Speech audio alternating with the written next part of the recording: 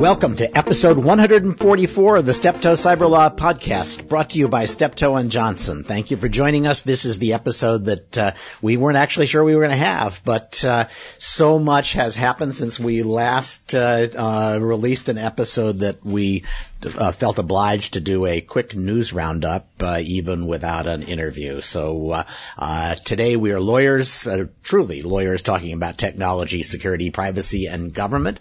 And I'm joined today by Maury Shenk in London, by Jennifer Quinn-Barabanov, who's the chair of our class action practice. We're also joined by Meredith Rathbone, who is our partner in our export control and sanctions practice, and who has been deeply involved in the Wassenaar negotiations over international export controls on cybersecurity products. And I'm Stewart Baker, formerly with NSA and DHS, and holding the record for returning to Steptoe to practice law more times than any other lawyer. We ought to jump right in. Before we get to the sanctions issues that have been raised by Russian hacking and interference with U.S.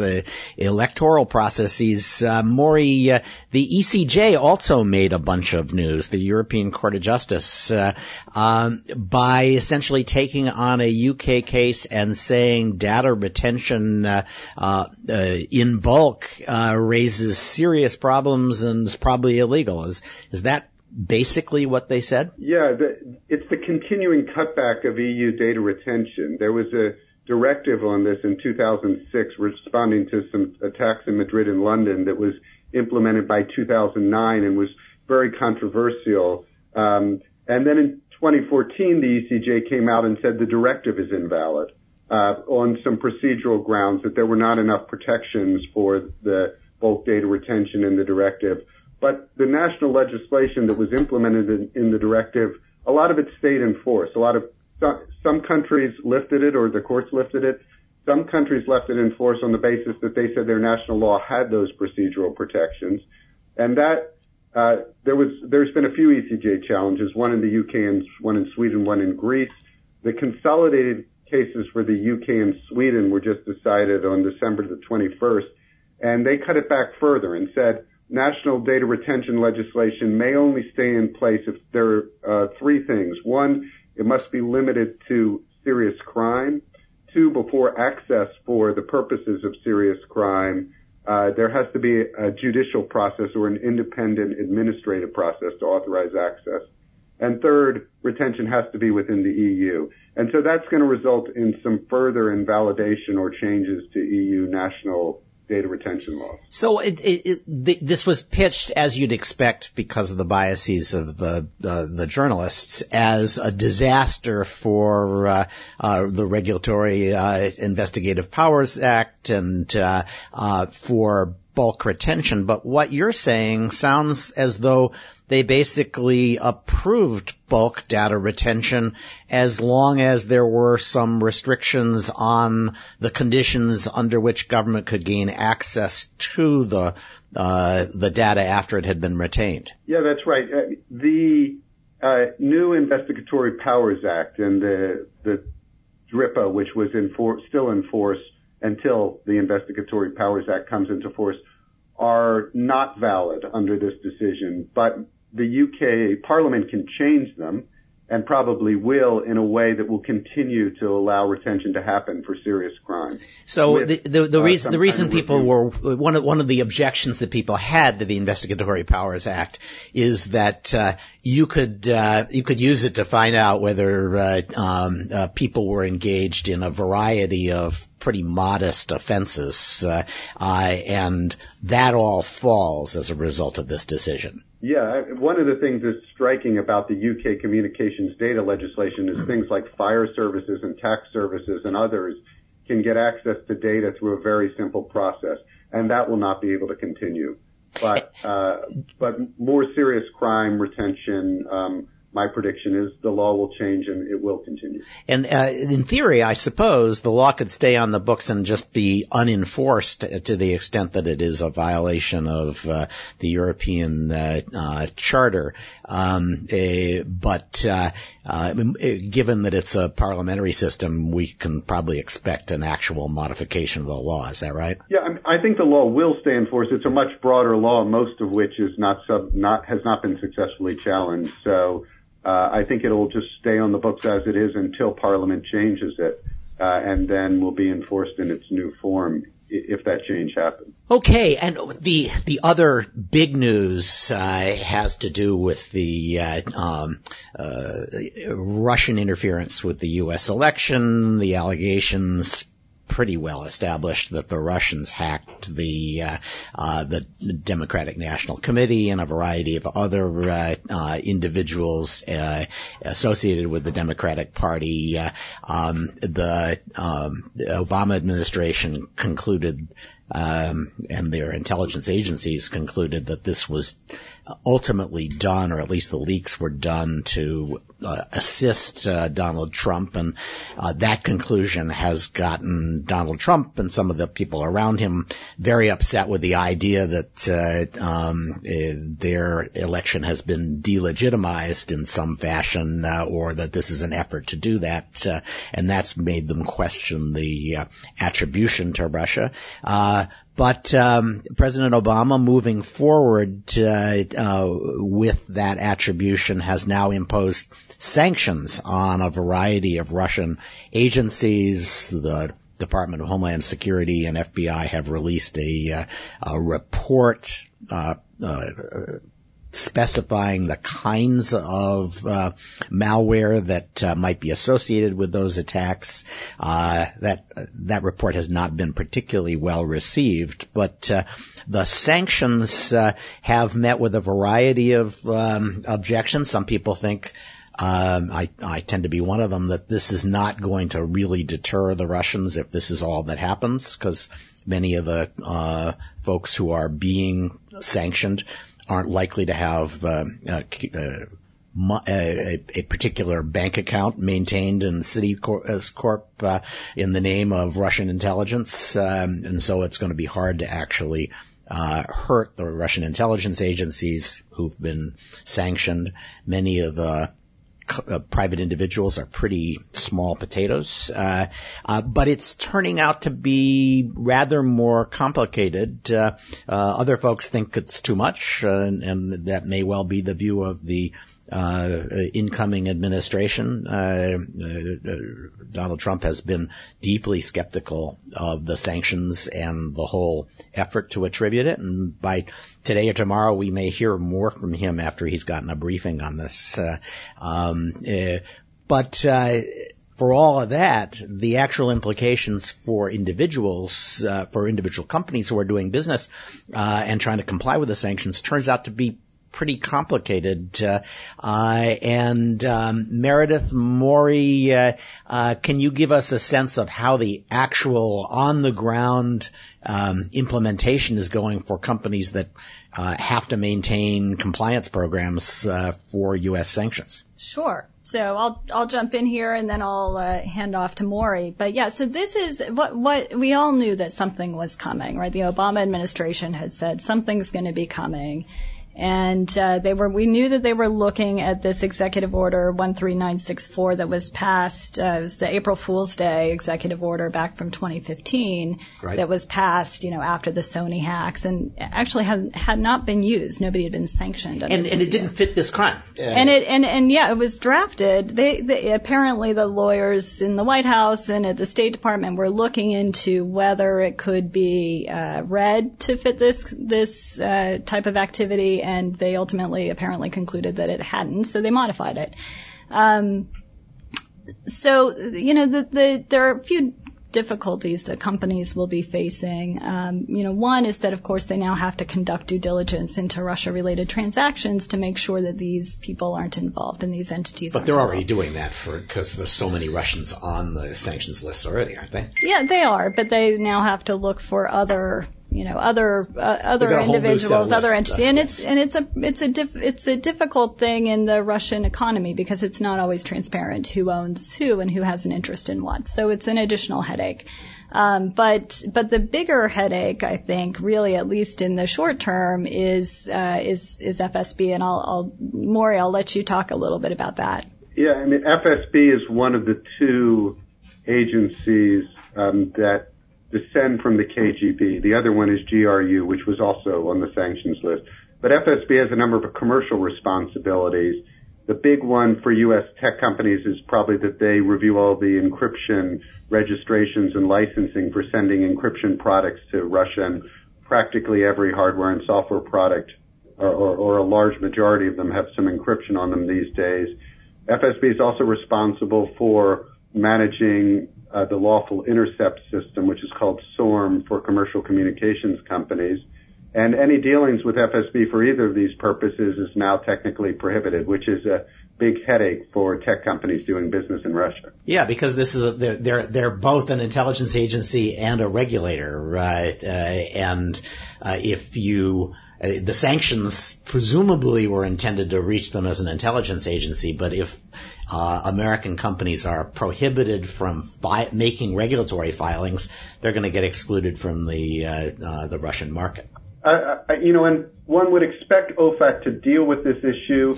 There's a previous instance where an entity called something like Gosglav Expertise Russi, which had some project approval requirements, was sanctioned at an earlier stage of the sanctions, and OFAC issued a general license for it. So one would expect them to do that again, but the complication with the Obama administration wanting to be tough may hold that up at least for the next few weeks. Well, and the FSB has never been good at reconciling its regulatory and intelligence responsibilities. I remember, and maybe more you were involved in this, when we were putting together that database of all the regulations of encryption around the world. One of our clients kept saying, well, we need phone numbers. We need the phone numbers of the regulators. And we got phone numbers for all the people who were in charge of issuing licenses except the Russians, and finally found a phone number and put it in and gave it to the guy who was asking for it. And he came back and said, that's great. I called the number and they gave me the answer, and then they said, how did you get this number? As though, it was a state secret what the regulator's phone number was. And we hear to date that FSB we file a lot of these encryption, we assist clients to file a lot of these encryption applications in Russia, but they won't talk to us. They will only talk to our local counsel in Moscow. Yeah. That's a good thing because we may not be allowed to talk to them anymore. Okay. The other flap that I should just mention briefly is the so-called Vermont Yankee hack. This falls out of the assessment that was done by DHS and the FBI. They included a whole bunch of signatures that you should be watching for that might indicate that you're being attacked in the same way that the DNC was. And if I'm reading this right, shortly thereafter, somebody at Vermont Yankee who had been warned by Yahoo that they had clicked on or at least downloaded a dangerous phishing email, discovered that they had malware that matched one of the signatures on the laptop at Vermont Yankee. That got published first in the Washington Post as, oh my God, the Russians are hacking our grid, and then walked back bit by bit until it was really saying, well, somebody at Vermont Yankee had a laptop that had software on it that was associated with the attacks that went after the DNC. That's significant in part because it shows how hard it is to produce these reports and get them exactly right, and also because we're starting to see the emergence of two different sets of facts on the left and the right. Now the Democrats have rediscovered the Cold War, and that apparently the 80s have called, and President Obama has picked up the phone to get the U.S. national security policy back. The Republicans are questioning whether these are really serious attacks, and in this case, the Washington Post walking back the story has left people on the right feeling a little vindicated.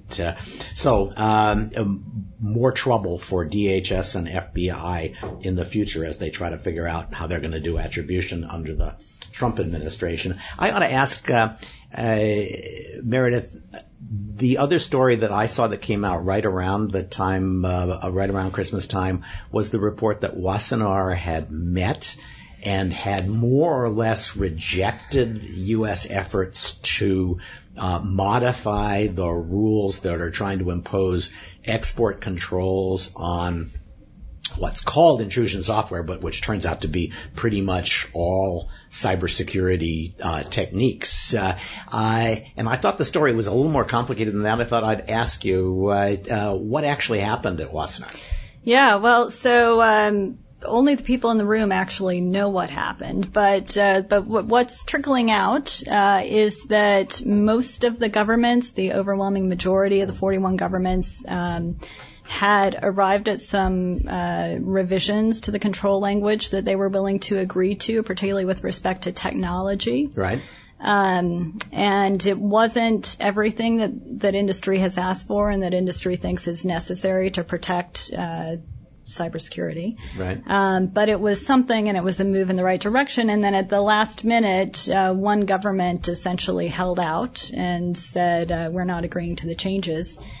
We don't know why, right? It could have been that they just thought, this is not a regular process, or it could be that they were feeling political heat created by people who wanted to take a tougher line on authoritarian governments hacking their citizens. Yeah, we just don't know. So that suggests that, a little more diplomacy might actually produce more changes. Yeah, I think that, my sense is that the U.S. government is planning to go back again next year. Obviously, it will be the call of the next administration, but it seems that the U.S. government has been, if not entirely aligned, generally in agreement that something needs to change. Certainly on the Hill, there is nothing about the Trump administration's statements or President-elect Trump's statements that would suggest he's going to be less aggressive on this issue. Yeah. So we all expect that this will be a battle that's fought again in 2017. So there were a few tiny changes, nothing really significant, and we'll go back to the drawing board next year. So I can't help noting that Wassenaar just says it needs to be on the list, and you have to have a process for granting licenses, and that was and each country makes its own decision whether to grant the license. Right. That was insisted upon by the Europeans, who for 30 or 40 years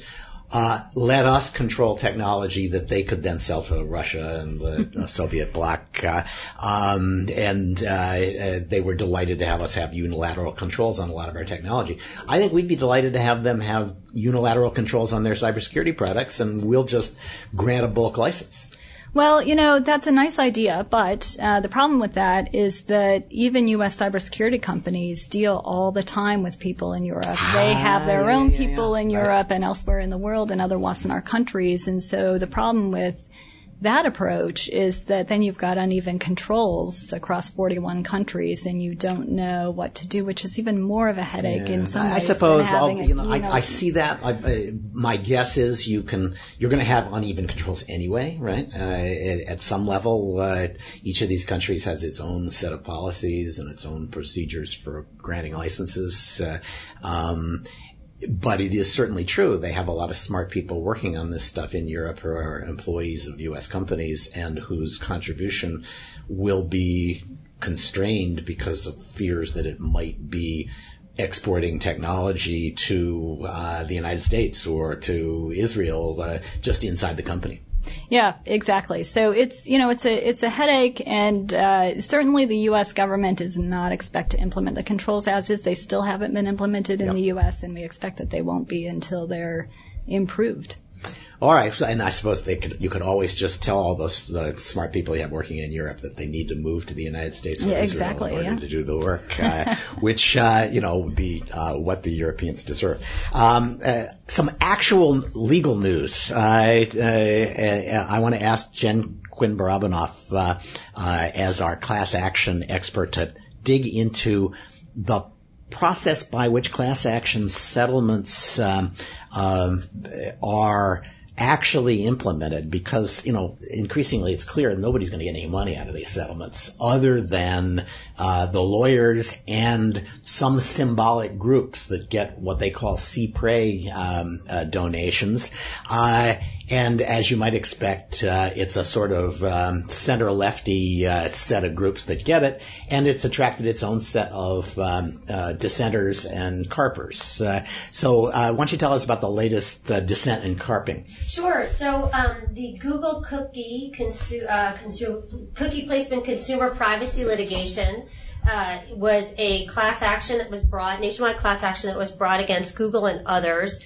This is because Google sort of found an end around Safari's attempts to restrict access to data about their people who are using their browser. Right. So in other words, they found a way to evade the cookie blocking settings on Explorer and on Safari, and so that's the allegation anyway. And so as a result, they were sued under a variety of federal statutes, including ECPA, the Stored Communications Act, Computer Fraud and Abuse Act, claims that carry statutory damages, as well as some other state law claims. The case settled last summer, at least in principle, and the terms of the settlement were unusual in that it did not involve payment of did not propose to pay 1 penny to a class member, but instead put $5.5 million in place to be paid out to various nonprofits, but not the way many settlements are structured. These CPRE awards happen if there is a residual. If there's a claims, there's a process for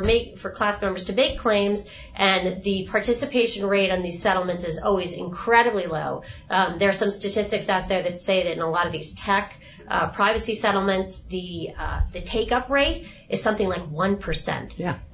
So this always happens where there is or very often happens where there's money left over. So the argument in this case was, look, we're going to make these CPRE awards up front. Let me stop you. CPRE is like law French for pretty damn close, right? Right. As good as you can get under the circumstances. And it comes from when people. My memory is when you die, you leave your money to a cause, and the cause itself has disappeared. Right. You kind of say, well, what's close to that thing? Exactly. Basically, it's a trust concept, and so it's been applied in the past in class actions, but has been coming under increasing criticism, including most noticeably from Chief Justice Roberts in connection with a case where the Supreme Court denied review, but he expressed some real concerns about, the validity of this. Oh, it's a nasty little scam, and it's ripe for kind of genteel corruption, where people give money to their alma maters and their favorite charities, and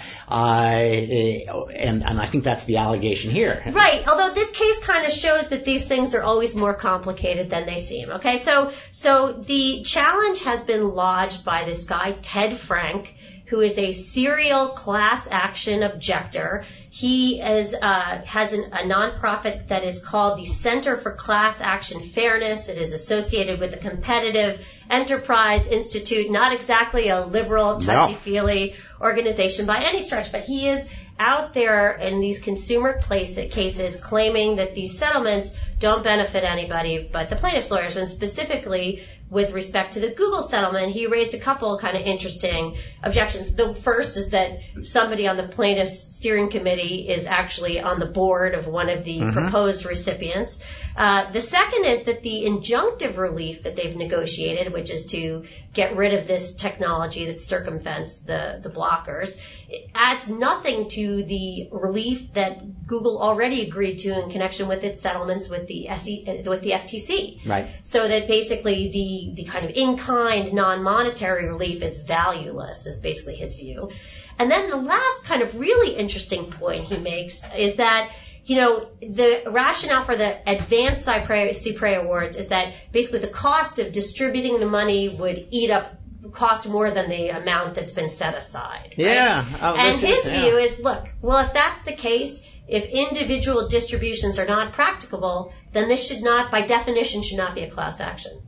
Oh, that's sweet. That's clever. So it's sort of an interesting kind of broad. And I assume he's bringing this. I mean, CEI is kind of a free market organization, right? So he's basically trying to shut down what I described as kind of genteel corruption scam. And the plaintiff's bar, I think. Yes. However, what's interesting about this is that he also, what is kind of not necessarily discussed totally in the open, is that sometimes he really gets in defendants' hair. I mean, if you've got one of these things, there are times when a company wants to be rid of it and move on, and he is really a problem in that regard. So even though CEI is pro-business, they ain't pro these businesses. Well, or it's sort of, I guess it's a question of sort of long-term, short-term maybe too, in the sense that if the case is allowed to be filed and it sort of continues forward, if you can't settle it, you're going to have to try it or something, right? So I mean,